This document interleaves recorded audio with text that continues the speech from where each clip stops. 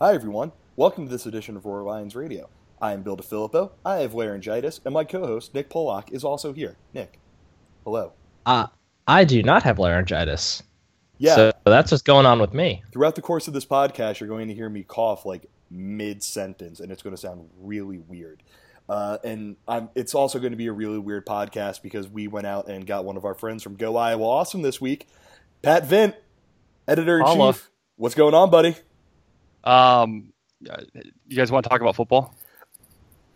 Kinda. I mean, it's weird. It's weird because I want to talk about a Penn State Iowa football game. That's you should. I Yeah. mean, you guys are number 4 and we're unranked. Yeah, and yeah.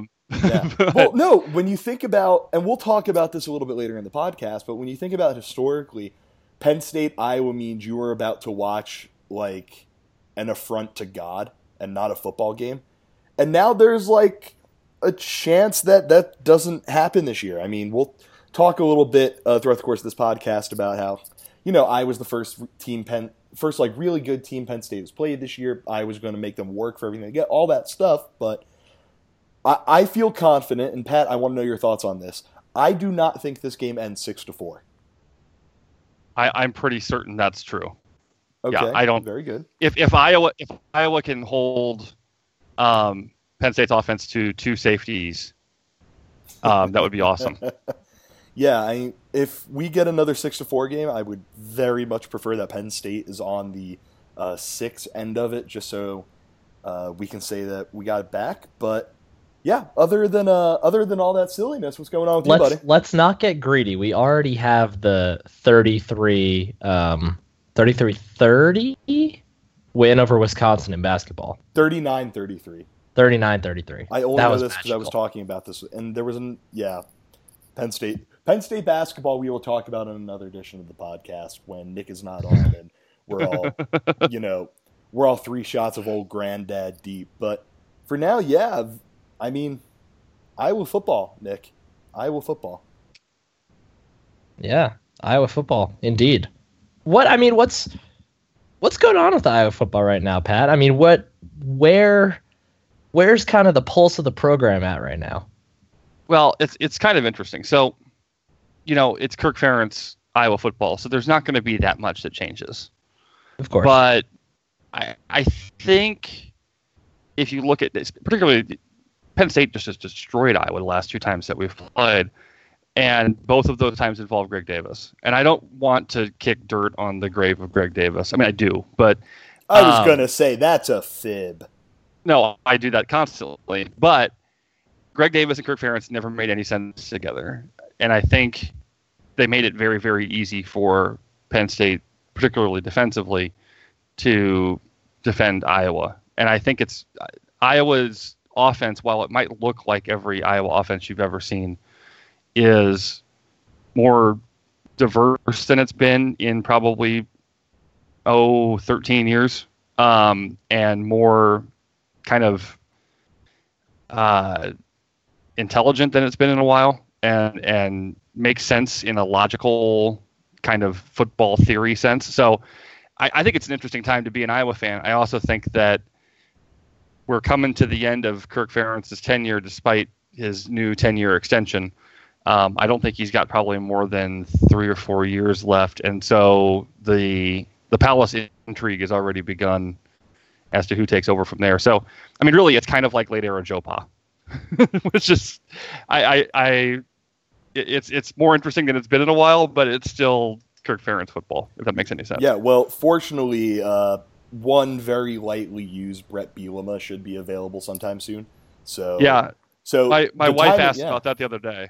Was like, would they hire Bielema? And I And I then, told her, and then like, you went to look- the cabinet where you keep the strong stuff.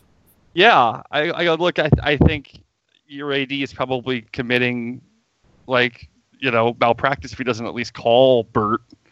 But I don't think that makes a whole lot of sense at the moment. Yeah, well, I mean, if there's one thing that Iowa football doesn't do, it's put up big, burly offensive linemen and run the ball between the tackles. Everybody knows Right. that. Never but happens. You know what? I actually do kind of want to talk about the way that Iowa plays. When we think of Iowa, we think of those 2 things. We think of a very sound, fundamental defense. We think of a defense that wants to punch you in the mouth and be physical. And it seemed like for the longest time when Joe Paterno was in charge at Penn State, that kind of played into exactly what Kirk Ferentz wanted, and that's why I will suggest that Iowa was able to win some games, because Iowa got to go against a team that played right into all of their strengths. Now that that's changed in Penn State, Bill O'Brien, James Franklin, all that, spread them out, throw it on them, do all those things, it's been a little bit different.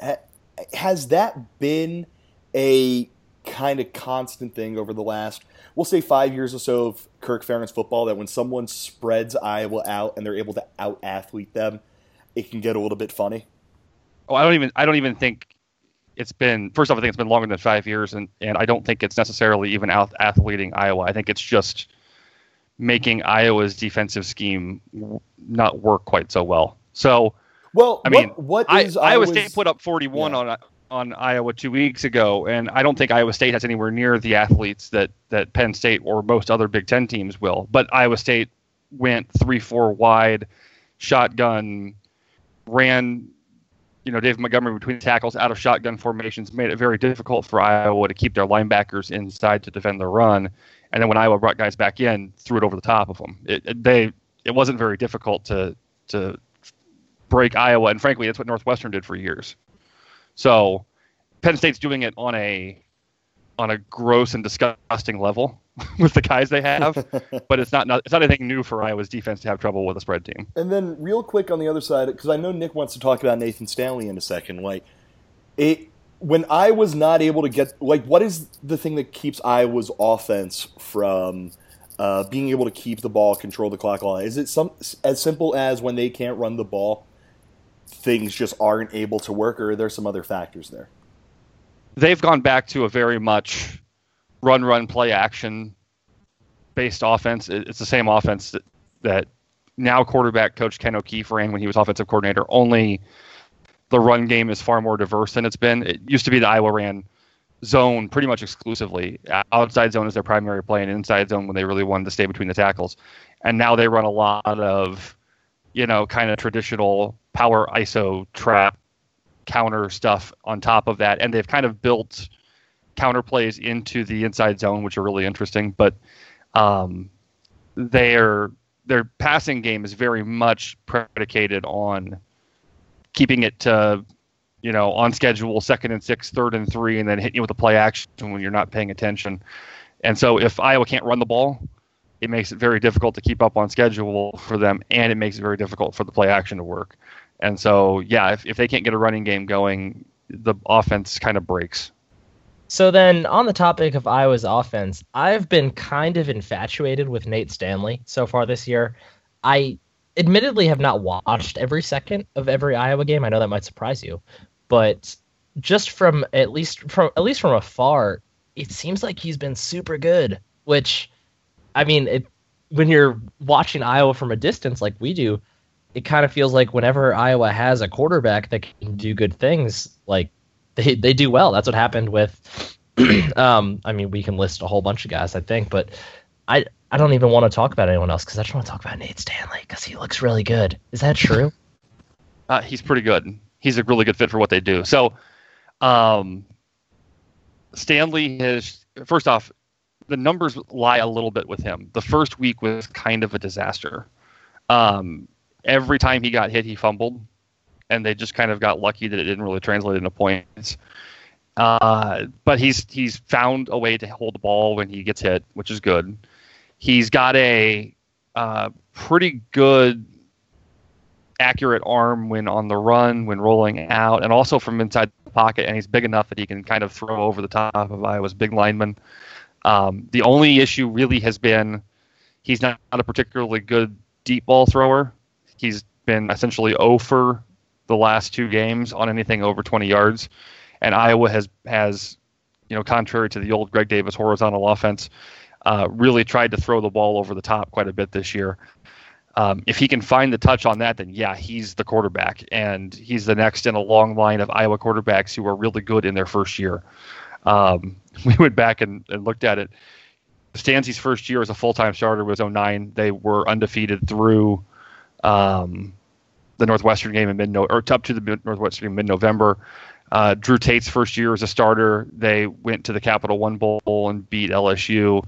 Brad Banks' first year as a starter, they went to the Rose Bowl and Brad Banks almost won the Heisman. Like that's just what, for some reason, first-year quarterbacks at Iowa do with Kirk. So, he's been good so far. He's been better than we expected. He's not been the kind of game manager that they've had out of the last couple quarterbacks. Does that translate to a whole lot more points? I think we're going to find out here real soon. Were you able to draw any correlations or make any sort of thesis on that first-year guy deal? I mean, I think that this is all dime store psychology, so thesis is even probably a strong word for it. But yeah. Kirk Ferentz's absolute, like, he goes to bed at night and has nightmares about turnovers.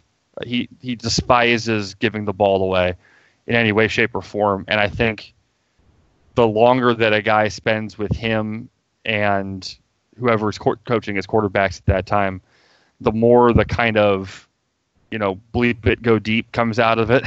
and they might get just a little bit too conservative. And a conservative quarterback in Iowa's offense doesn't work very well, because you need to have that deep threat in order to keep the running game viable. And for years, we haven't really had that, in large part because they've never really worked it into the offense, because they've been so obsessed with making sure they don't turn the ball over with a long bomb. So is that the actual case? I don't know. I mean, Ricky Stanzi was a turnover machine his first year, and they won a bunch of games. He was a better quarterback in 2010, and they went 7-5. And there's nothing in the numbers that would indicate that it had anything to do with Iowa or with Stanzi that Iowa struggled that year. So maybe it's just a coincidence. I don't know. Yeah. Interesting. So I want to talk about, the 2017 Iowa Hawkeyes coming into this game 3-0, win over former future first round or something like that. Josh Allen and the Wyoming Cowboys went to Iowa State, won El Asico, and then played North Texas, won 31-14. What have they done well? What have they kind of struggled to do? And just because I figure that when you say what they do well, you're going to mention the running game. Could you give us a brief update on the health of Akram Wadley and James Butler? Yeah, I mean, what they've done well this year is give the ball to Akram Wadley in any way that they can. It reminds me a lot of kind of what they did early on last year with Barkley at Penn State. Not in that Joe Moorhead crazy, run them wherever formation, old stuff that they do. But they've put Wadley at the slot receiver. They've put Wadley in a loaded backfield. They've broken Wadley out all over the place to try to get him space and get him the ball. He made one just spectacular play to tie against Iowa State in a game they shouldn't have actually won. That was so pretty. Yeah, it was just so magnificently done, and it was a play that we never would have run for the last 10 years. And so they've been very creative in the way they've handled him, and he's, according to everything that came out yesterday at their weekly press availability, he told reporters he's 100% ready to go. Ferentz says 100% ready to go, so there shouldn't be an issue. He had a bit of an ankle tweak last week, and I think they thought they didn't really need him in order to beat North Texas, so they just let him sit. They were concerned they overused him against Iowa State, so that might have played into it as well. The running game's been good. Butler, you mentioned, is transfer from Nevada. He is out for the next month. He had a far more significant ankle injury in the North Texas game. But with Wadley and Butler out, they turned to a redshirt freshman, Torin Young, and a true freshman, Ivory Smith-Marset, who both were excellent. So I don't think they have any issue with not having enough running backs sitting around to take the carries. And Ferentz said yesterday that he fully expects all three of them to get carries this week. Are any of said running backs angry and hating God?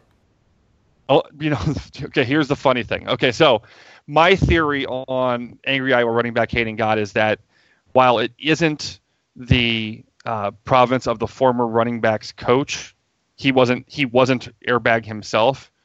Somehow he was involved because as soon as he left, Airbag went away.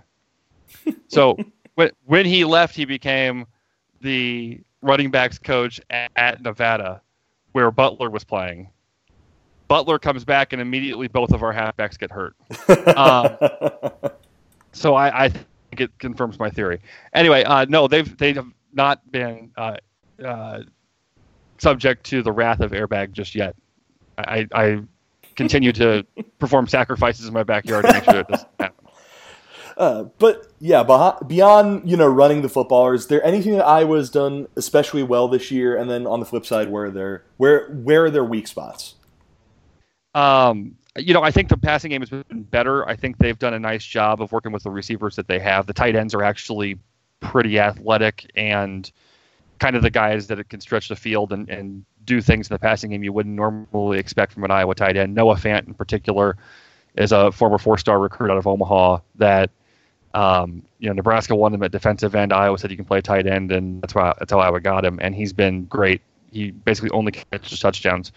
They have a couple of kind of possessionist receivers on the outside, but they've got some young guys who have filled in nicely when necessary. I think I misspoke before. It's Ivory Kelly Martin is the halfback. Amir Smith-Marset is the receiver, and he's been very good as a deep threat for them, which they desperately have needed for years. Defensively, the front seven looks great on paper, but has kind of underperformed.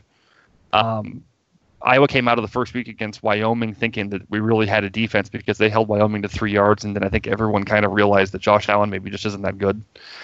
And they got. I think you're mispronouncing Mitch Leidner. Yeah, good point.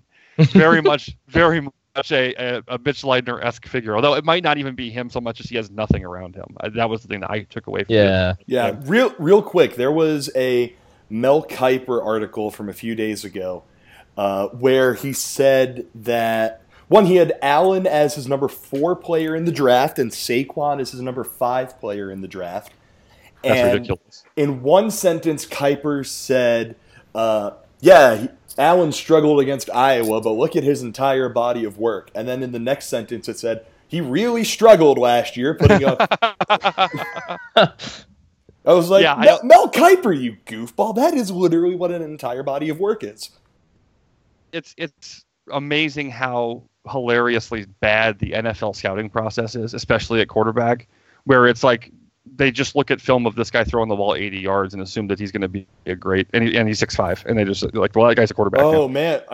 I feel like you're trying to say something about a former Penn State quarterback, Pat, and I'm going to be very upset if you are. Hackenberg.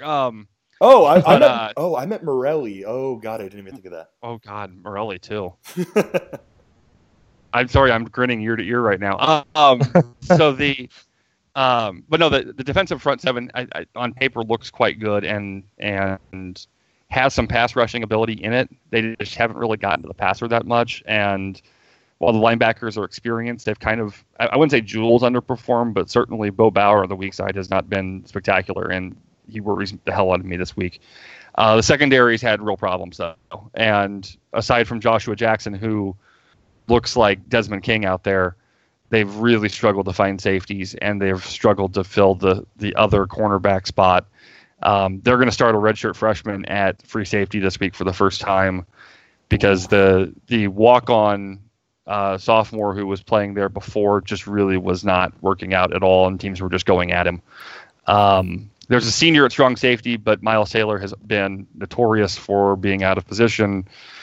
It's kind of a mess. And so if you're asking me what the thing is that concerns me the most, it's basically the safeties and the linebackers and pass coverage. Yeah. So on that note, what needs to happen for Iowa to win this football game?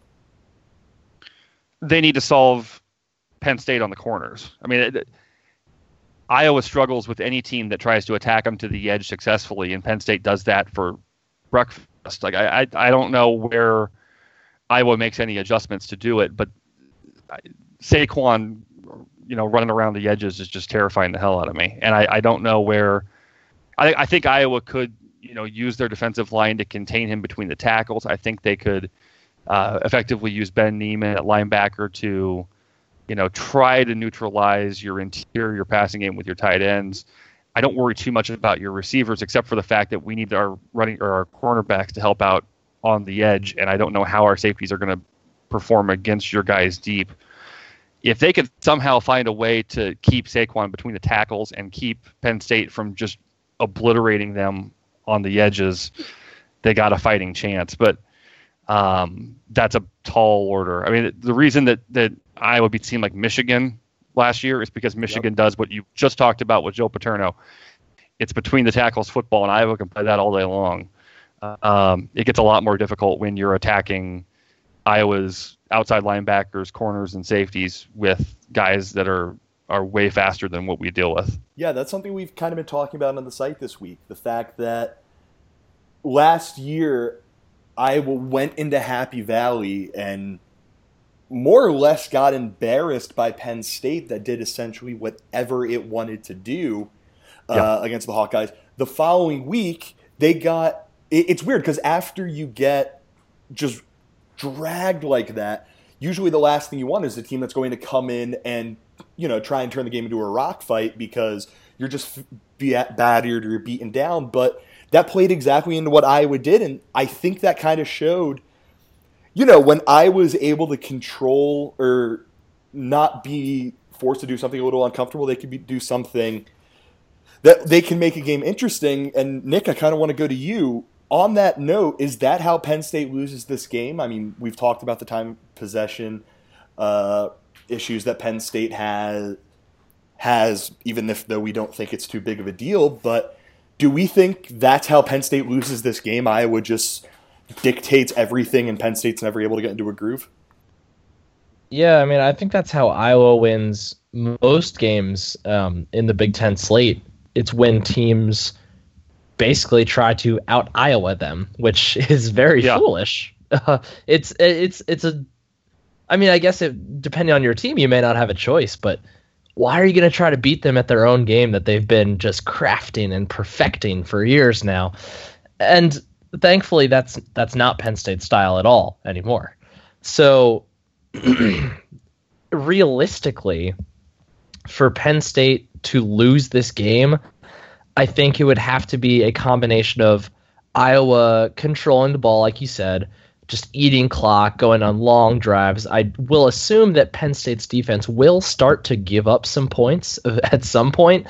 They'll probably give up more than a few to Iowa because Nate Stanley is fun, and Akram Wadley is the second best running back, maybe in the nation. Whoa, but definitely in the Big. Yeah. Listen. I know. But definitely in the Big Ten. But if they can do that and combine it with, let's say, McSorley tosses a couple picks or there's a couple fumbles somewhere, then as long as they can keep Penn State without the ball and just do something maybe on one or two possessions to take it away from them. I mean, we haven't seen Penn State against a very good team yet. Pitt is bad. Akron is bad. Hold on. Nick, can you repeat that first thing that you said when you were listing teams? Pitt is bad. Can you say that one more time? Pitt is bad. Thank you. By the way, if you want to laugh, head over to RoarLionsRoar.com and check out our the schedule for the football schedule. You'll get a nice laugh there in week 2. But if Iowa can take away the ball once or twice and just keep Penn State just subdued a little bit, maybe they're able to take advantage of a fast but Penn State defense that's not perfect by any means. Maybe take advantage of that second safety spot, which is still up in the air between Troy Apke and Aaron Monroe and a whole bunch of guys. And I mean, there's a path for Iowa to win this one. I don't think it's a particularly strong bet to say that they will, but there's definitely a path. First things first, when you were talking about running backs not named Saquon, you will put respect on Rashad Penny's name. I love him. I have a thing for San Diego State running backs, but there are a lot of very good running backs this year. I may have gotten caught up in the moment because we do love Akram Wadley. We must stress that. Yes. But Nick, you were talking. There are lots of good running backs. Yes, you were talking about you wouldn't bet on this, so let's pull the lineup. Penn State 12.5 point favorite. Game kicks at 7:30 in Kinnick, which is always difficult, even though Penn State's going to be at home in the pink locker rooms because that's the original school color. Nick, we'll start with you. Does Penn State cover that 12.5-point spread? God, that's a perfect spread. Vegas is so smart. I think I'm actually writing my prediction for Penn Live right now as well, but I think my prediction for this game is going to end up being like 33. I don't know if I want to say 33-20 or 33-24. So, well, I don't know. I hope you say 33, I'm right on the edge. I hope you say 33-24 because I literally wrote down 33-20 as my prediction. Man. I'm going to say 33-20. I think Penn State covers it. The one thing that I really do not think happens, I think after Penn State has just really, really kind of messed Iowa up the last two times they play, I don't think Iowa's going to let Penn State walk in there. And, last year Penn State ran a jet sweep to its quarterback who then ran over Desmond King on his way into the end zone, to their backup quarterback. Like, there's some disrespect here. And I think Iowa's going to want to fight that. I think it's 33-20.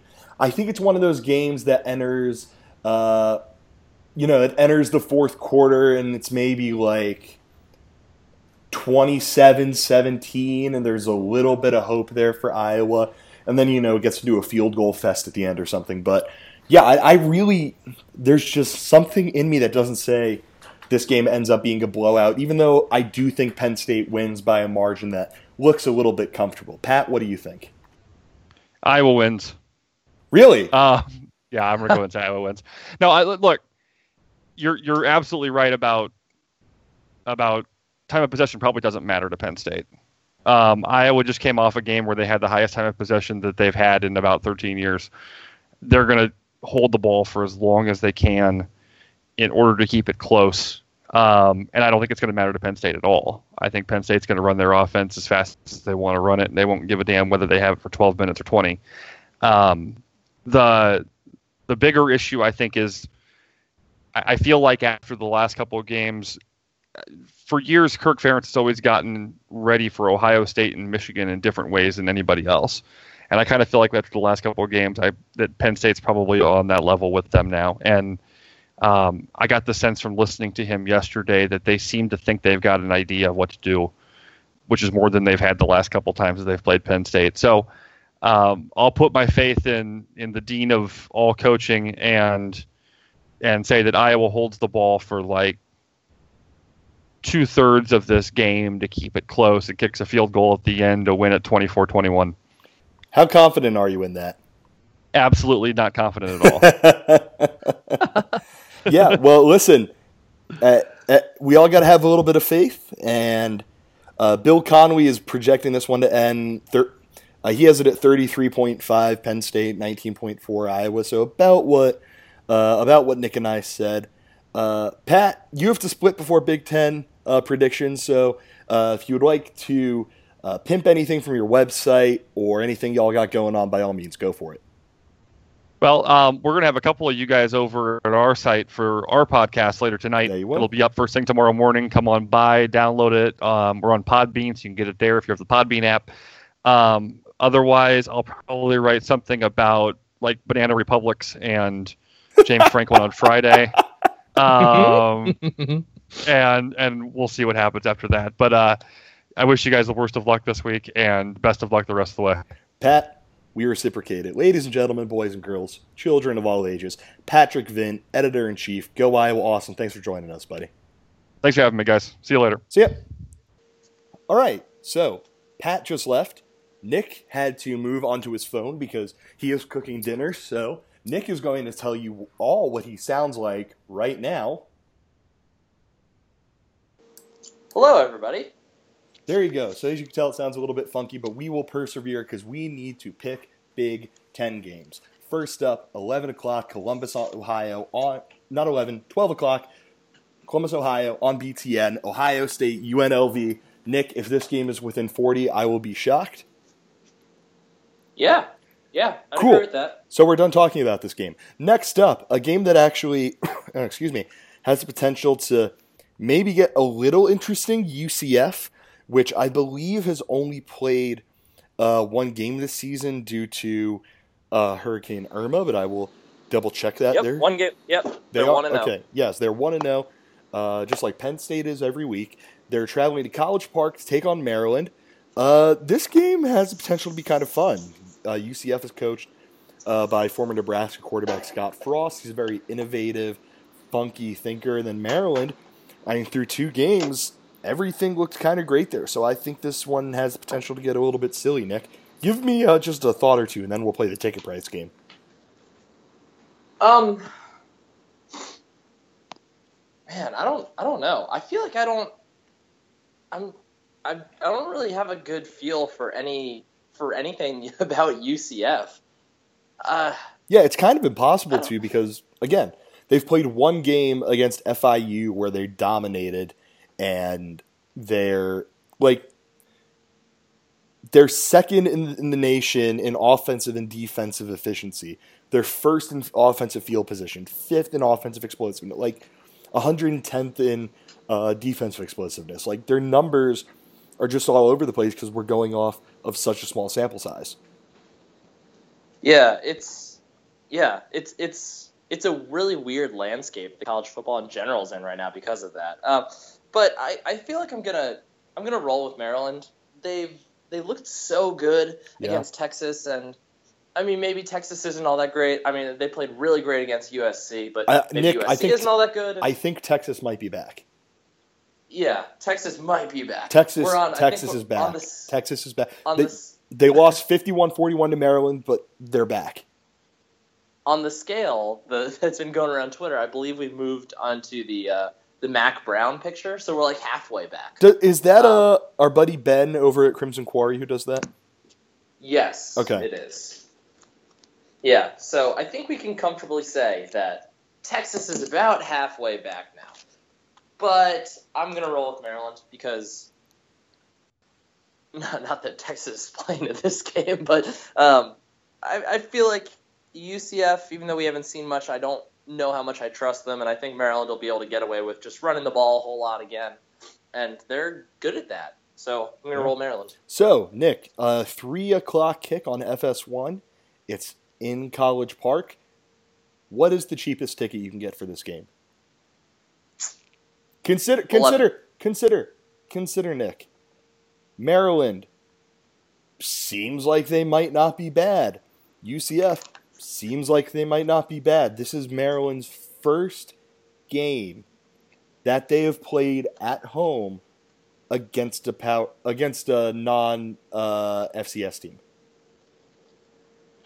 All right. Well, given all that, I'll say 21. $4. Oh.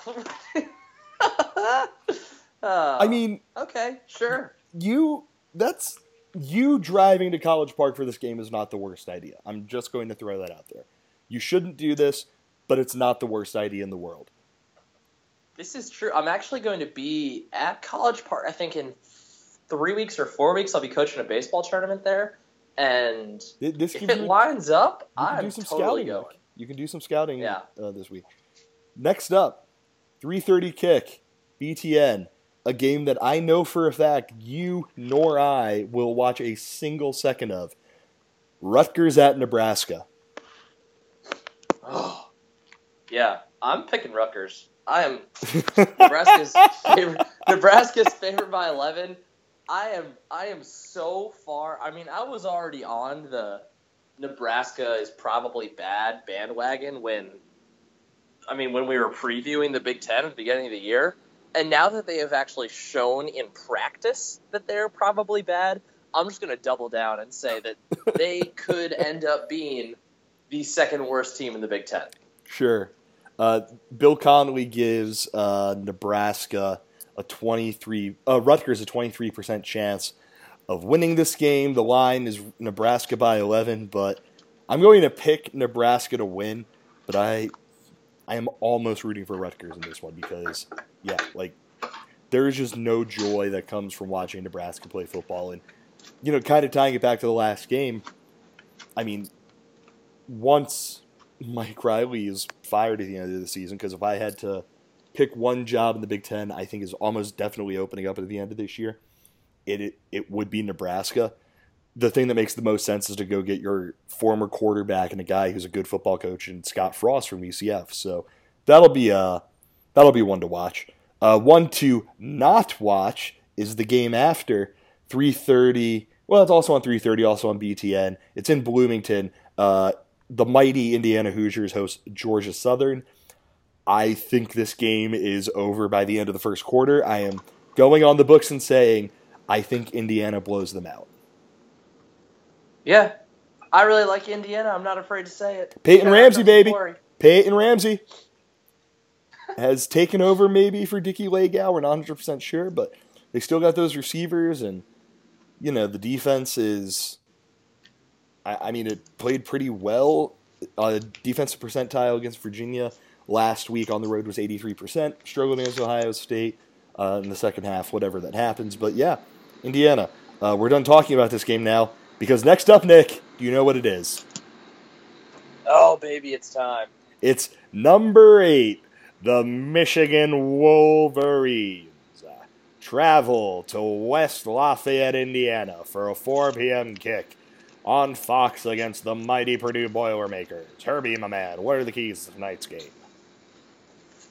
I would ask you how terrified do you think Michigan fans and, Jim Harbaugh and all them are, but I mean, Michigan's too proud to be scared of Purdue. Oh, I don't think Michigan fans, like you said, Purdue has a reputation. I don't think Michigan fans are worried at all about this game, but I think Jim Harbaugh is quietly terrified. Watching Wilton Speight go up against what is going to be, and really just Michigan's offense in general, especially that Tarek Black is out for the year, and I believe Ty Isaac might be banged up. I'm not 100% sure on that. Have to go up against a... Nick, is there any way you can mute your microphone? Yes. Sorry. But yeah, watching a Michigan offense go up against a hyper aggressive Purdue defense, one that's going to try and force turnovers, one that's going to try and create havoc, one that's going to try and put a Michigan offense that is underwhelmed so far this year in positions to make mistakes, I think that probably terrifies Jim Harbaugh. Then the other side of the ball, with how Purdue likes to take risks and take chances, I think that plays right into Michigan's hands defensively. Michigan wants to get into your backfield. Michigan wants, again, they also want to create havoc. They want to try and force turnovers. They want to try and do all that stuff. And Michigan plays a style where, Purdue plays a style where those are, they are just possible. I don't think that Purdue is able to win this one. I think it's, I think Michigan that defense is just too good. But at the same time, I would not be surprised, and Nick, I want to hear your thoughts, I would not be surprised if they put a scare into the Wolverines. Yeah, I think that Purdue can at least keep this a game for, I don't know, maybe a half. I think there's a good chance that maybe the Michigan defense just obliterates them and just demoralizes them, and they go away without a fight. But I think that they should have a shot to play with them for a half because Michigan can't score. And it's bad, man. Against Purdue's defense, they probably will be able to because they'll be able to just run the ball a little easier. But, I mean, then again, Missouri's offense was supposed to be able to score, and they put up 3. So I think Purdue is able to hang for a half. I think Michigan probably ends up winning by, when all said and done, probably by 25 points. But really, it's going to be really fun for a half. The line on this game is 10.5. That's awesome. Oh, wow. That's awesome. Yes. I don't think Michigan wins by that much because I can't imagine them. I can imagine Purdue moving the ball on Michigan and getting into the end zone, especially on a drive where they get some pretty favorable field position, but I can't imagine they're able to do anything consistently. Although yeah, it's going to be fun. Like this game has the potential to get weird. Put a bookmark in it because this might be one that while you're waiting for the Penn State and Iowa game to start, this one might get a little bit silly. And then right after it, the final Big Ten game of the weekend, 8 p.m. on Fox in East Lansing, Notre Dame, the mighty, mighty Fighting Irish, travel to play a Michigan State team that Michigan State has looked solid over its first 2 weeks. It had 2 weeks and then a bye, so it's coming off of a bye, and Mark D'Antonio getting an extra week to prepare is usually something a little bit scary. Beat Bowling Green, beat Western Michigan. The Western Michigan game was only by 14 points, although I think did Western score on 2 pick sixes? I don't know. I'll look into that while Nick's speaking. That sounds. There was one game where that happened. I'll double check that, but yeah. And then Notre Dame, on the other hand, they beat the hell out of Temple, beat the hell out of Boston College, and lost a really tight game at home to Georgia, where they didn't look especially great. I have no read on what ends up happening in this game. I mean, Nick and I are the presidents of the Brandon Wimbush fan club, and he hasn't looked great through the air, but he and Josh Adams have been quite the 1-2 punch on the ground. Meanwhile, Michigan State's defense, 22nd in S&P Plus, a lot of efficiency, 3rd in the nation, explosiveness, 9th in the nation, field position, 8th in the nation, finishing drives, 2nd in the nation. Like, there are reasons for optimism on that side of the ball if you're Michigan State. For me, it's just whether or not they're able to score. Yeah, I mean, it's a weird game because Michigan State historically plays Notre Dame really well. But and if you look at the numbers, Michigan State has been pretty good this year, but I mean, competition again. So it's a weird game to pick again, like all these Big Ten games. But I think I'm leaning towards Notre Dame. I think I trust what they can do a little more. Like you said, Brandon Wimbush and Josh Adams running the ball has been a really good combination for Notre Dame, especially when given the fact that they can't pass at all. So I'm not fully convinced that Michigan State's defense is Michigan State's defense again. So I think just on the backs of that, I think I have to go Notre Dame. Yeah, Western Michigan, for reference, scored in a fumble return and a kickoff return. So, yeah, there was that. But yeah, I think I'm with you on Notre Dame. I think Michigan State's defense, especially the fact that they've been pretty solid against the run this year, I think they'll be able to keep Notre Dame's ground game kind of slow. Just slow them down a bit. But I don't have much faith in LJ Scott, Madry London, or Gerald Holmes to run the ball. Brian Lewerke has been perfectly whatever. I want to see if he can win a football game. And if he can win a football... Like, this is a game for Michigan State to make a statement at home that, yeah, we had a rough offseason. Yeah, last year didn't go very well, but that doesn't mean anything because it's a new year. We want to go out there. We want to fight. We want to try and stick it to a really good opponent in Notre Dame. So, I think Notre Dame wins, but yeah, I really don't have any read on this one. Nick, how is dinner coming along? It's coming. What are you making, just so everyone knows? I'm grilling pork chops, and then we're also going to get some mac and cheese going and a salad. Oh, boy. Yeah. All right. Nice. So I have a question for you. Oh, go ahead. Before we go, who is the more average quarterback, Lewerke or Spate? Ooh. I will say Spate because I think it's entirely possible that Lewerke is bad, and I know that Spate is average. That's fair. Average to passable. I mean, I think that, I don't think Spate is nearly as bad as, we like to joke. I think he, a lot of really young receivers. He's got some stuff working against him that I think are, you know, they hurt him in addition to the fact that he's not exactly a gunslinger. But yeah, I don't know what Brian Lewerke is yet. And this is a great game for him to go out and show people. This is a great chance for him to show that, you know, Michigan State's had some pretty solid quarterbacks over the last few years. He's the next one up, and this is a chance to show why. So I'm going to guess that you think that it is also Spate. Yeah, I think Lewerke has more possibility of being bad or being good, whereas I don't know. I'm not sure. Spade is what he is. That's all I know for sure. Yeah, and once he's gone, I think it's going to be a lot better for Michigan. Neither here nor there. Wilton Spade or Nate Stanley, who is more average? Spade. Okay. I don't know if I agree on that, but we'll find out this weekend. I'm not. That's a weird one, and I'm not comfortable that you asked that after I professed my love for Nate Stanley. But I think Spade. Yeah, we'll find out this weekend just how average or good or bad Nate Stanley and the Iowa Hawkeyes are when they host our beloved Penn State Nittany Lions. Thank you for listening to this edition of Roar Lions Radio. Make sure you give us some love. Go into Apple Podcasts, Google Play, SoundCloud, Overcast. Subscribe there. Leave us a review on iTunes. Let us know what we do well. Let us know what we could do better.